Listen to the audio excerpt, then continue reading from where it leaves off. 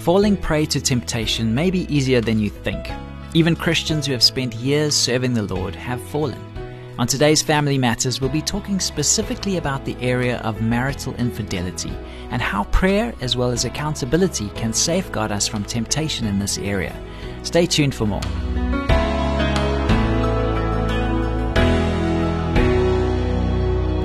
Hi, I'm Graham Schnell for Family Matters, where we offer practical advice from Focus on the Family. A husband wrote to us with a great question concerning prayer and temptation that went like this. Won't God protect me from temptation if I pray? Here's my reason for asking. Though I'm unaware of any immediate threat to the health and well-being of my marriage, I'm still afraid that somehow, someday, I may trip up and fall into an adulterous affair. I recently heard a man confess that this very thing happened to him in spite of his commitment to marital fidelity and in spite of the fact that he had prayed many times to avoid sexual sin. This scares me. Why would God refuse to answer such a prayer? It's not as if the guy was asking for a new car or a suitcase full of money. He wants it to be kept pure. Can I trust the Lord to answer my prayers and protect me from temptation or not? It seems to us that Jesus provides an insightful answer to your question in Mark 14:38. Watch and pray, lest you enter into temptation. The spirit indeed is willing, but the flesh is weak. It's always a good idea to pray that the Lord will protect us from temptation.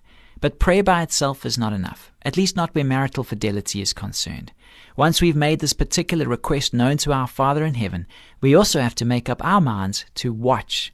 We need to stay vigilant and keep up our guard. If we don't, we can easily be thrown off balance and taken by surprise. We can be led astray by the schemes of the devil or seduced by our own subconscious lusts and desires. Why? Because the flesh is weak. If you really want to avoid flirtation and illicit affairs, you have to embrace every aspect of the defense system the Lord has placed at your disposal. Ask for His protection, make up your mind to stand firm, and keep your eyes peeled for unexpected traps and snares. How do you do this? You might begin by asking yourself exactly why these fears are tormenting you. Are you unusually prone to sexual temptations? Were you promiscuous as a teen or young adult? Is there something in your family background that might account for your anxiety? A divorce, for example, or an affair, or abuse or neglect of some kind? Do you struggle with feelings of insecurity or low self-esteem? Do you and your spouse find it hard to talk about your deepest thoughts and emotions? From our perspective, the bottom line is communication. Couples who can learn to be open, honest, and caring in the way they express their wants, needs, desires, and concerns to one another are the ones who have the best chance of safeguarding their relationship.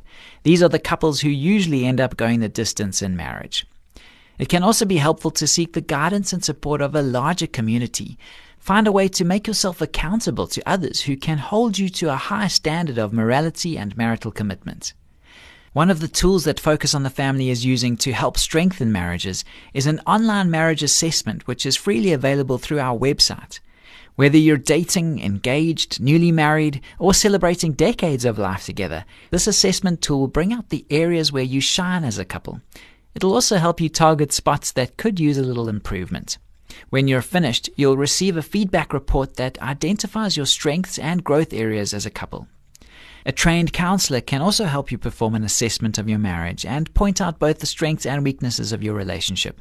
Please don't hesitate to call Focus on the Family's counselling department on 031 716 3300. They can refer you to qualified professionals practicing in your area.